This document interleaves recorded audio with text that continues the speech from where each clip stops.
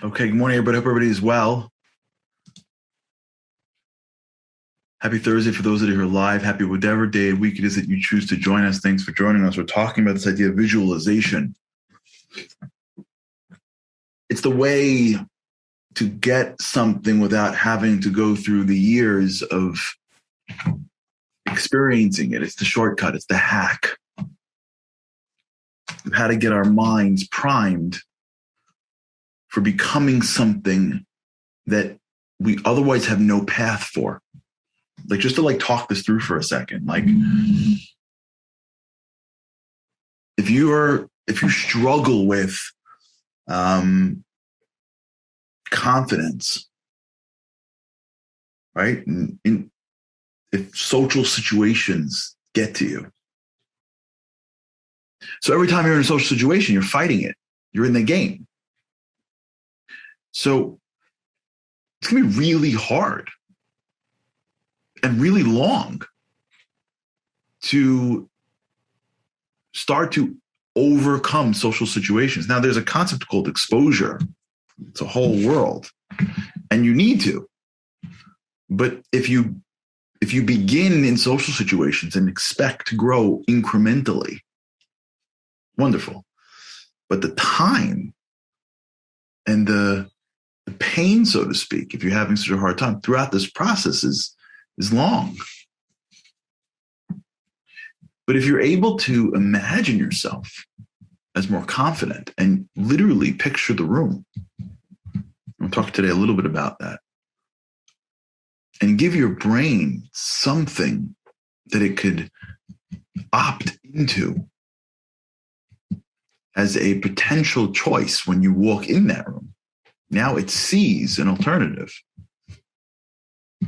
People that are uncomfortable doing things, when they are about to do it, they're thinking of it in the worst possible way.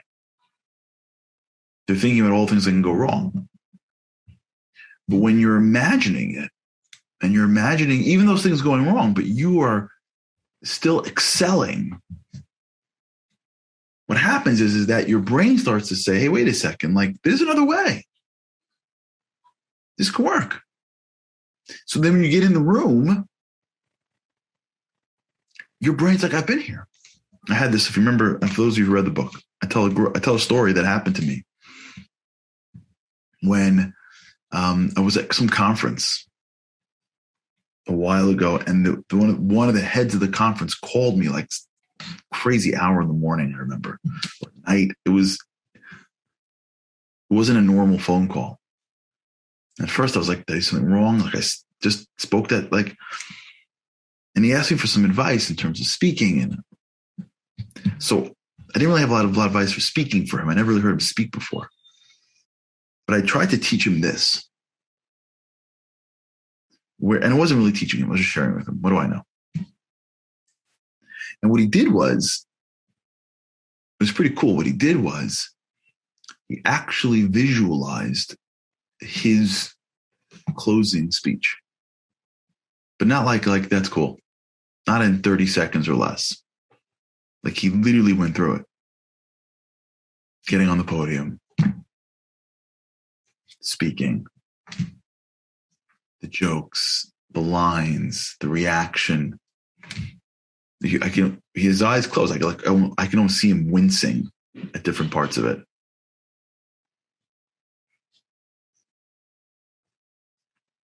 And in his brain, he worked it out.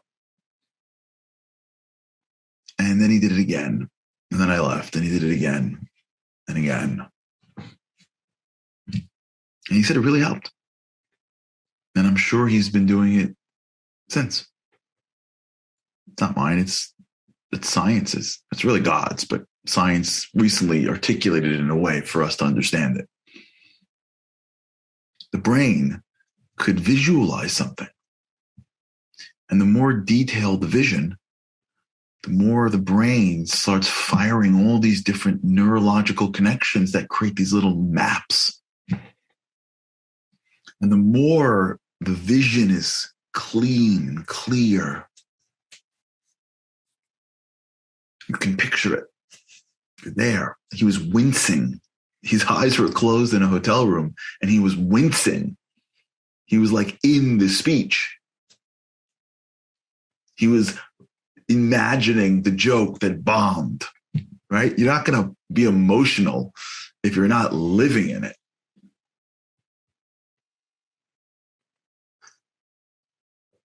We all know that just thoughts can make you really emotional, right? I forgot who was telling me this. Somebody was somewhere in Israel recently.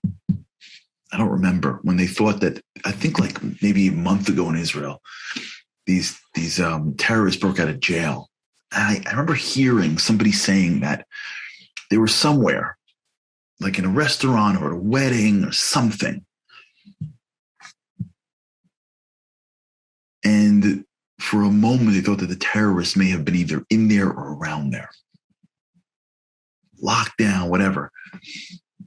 And the panic. It was just a thought. No one saw the terrorists. Just a thought. You heard it and went to your brain. And then afterwards, they realized that it was a false error and they weren't anywhere near and everything was fine. And the emotional swing for something that wasn't even true. They weren't there.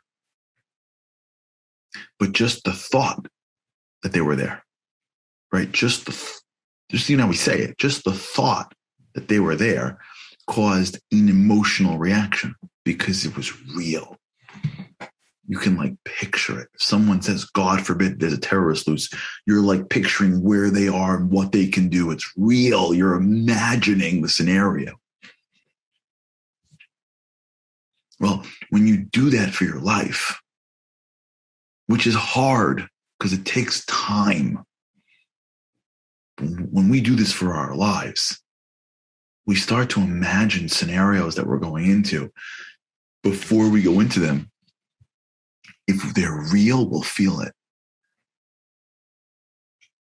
And along the way, our brain starts to learn what is the optimal way to act. You can picture yourself walking into your home. You can picture what your home may be looking like before you get there. You can picture yourself being above whatever pettiness comes your way. And picture how you would act with more dignity, with more class, with more generosity, even before you walk in the room. And so then when you walk in the room and there's chaos or someone disappoints, your brain's like, whoa, we practiced this. Hold on. Use that swing. No, go with that one. And you move a little closer to the dignity, a little closer to the way you wanted to act. What ends up happening is you walk away and someone says to you, this happened recently negatively, just between me and you. Whatever. I don't know if I should, whatever. I reacted to something that somebody felt was not nice enough. And the response to me was, I expected more. Now, I don't think it was not nice between us. And sometimes when, especially in the business context, people are not delivering on their word. Sometimes it doesn't always have to be like, no problem. But I guess the way I gave it over, I guess it wasn't right. And when they said that to me, I was so hurt by that feedback because what they were saying was, I didn't expect it out of you. And again, I don't think it was a big deal. I think they were super sensitive. Truth is, I think that they're used to getting away with whatever they want. That's what I really think. And when someone like pushes a little bit, it's like a big deal, but that's just between me and you. But either way, the lesson's the lesson. As soon as they said that to me, I was so thrown because in my identity my identity and my actions conflicted. And you never want to conflict with your identity. The identity for who you are, who you want to be, and how you want to act. When that conflicts with what you do, it gets you at a deeper level. So your identity changes because of your actions, but really your identity changes because of your mind. Your mind says, let's be bigger. Your mind says, how do I do it better? And that's, by the way, afterwards, that conversation, I'm thinking, like, what could I have done better? Not because someone made me, but because it messed with my identity. So the secret is that we can create our identity. We can decide what is our identity. We don't have to be bound by yesterday's identity. We don't have to be bound by who I was a day ago. Every single morning, we wake up in the morning, God gives us back our soul. Every single morning, we wake up and we say a prayer. Odeani lefanecha, melech chai v'kayam.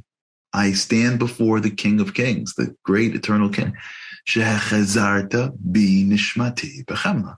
You gave me back my soul, which means that there was a moment in my sleep of which a part of my soul wasn't in me, which means I am reborn every single morning, which means that if yesterday I acted a certain way, it doesn't mean I acted today the same way. I'm not the same person spiritually. I was given back my soul. So why do I got to be the same person cognitively?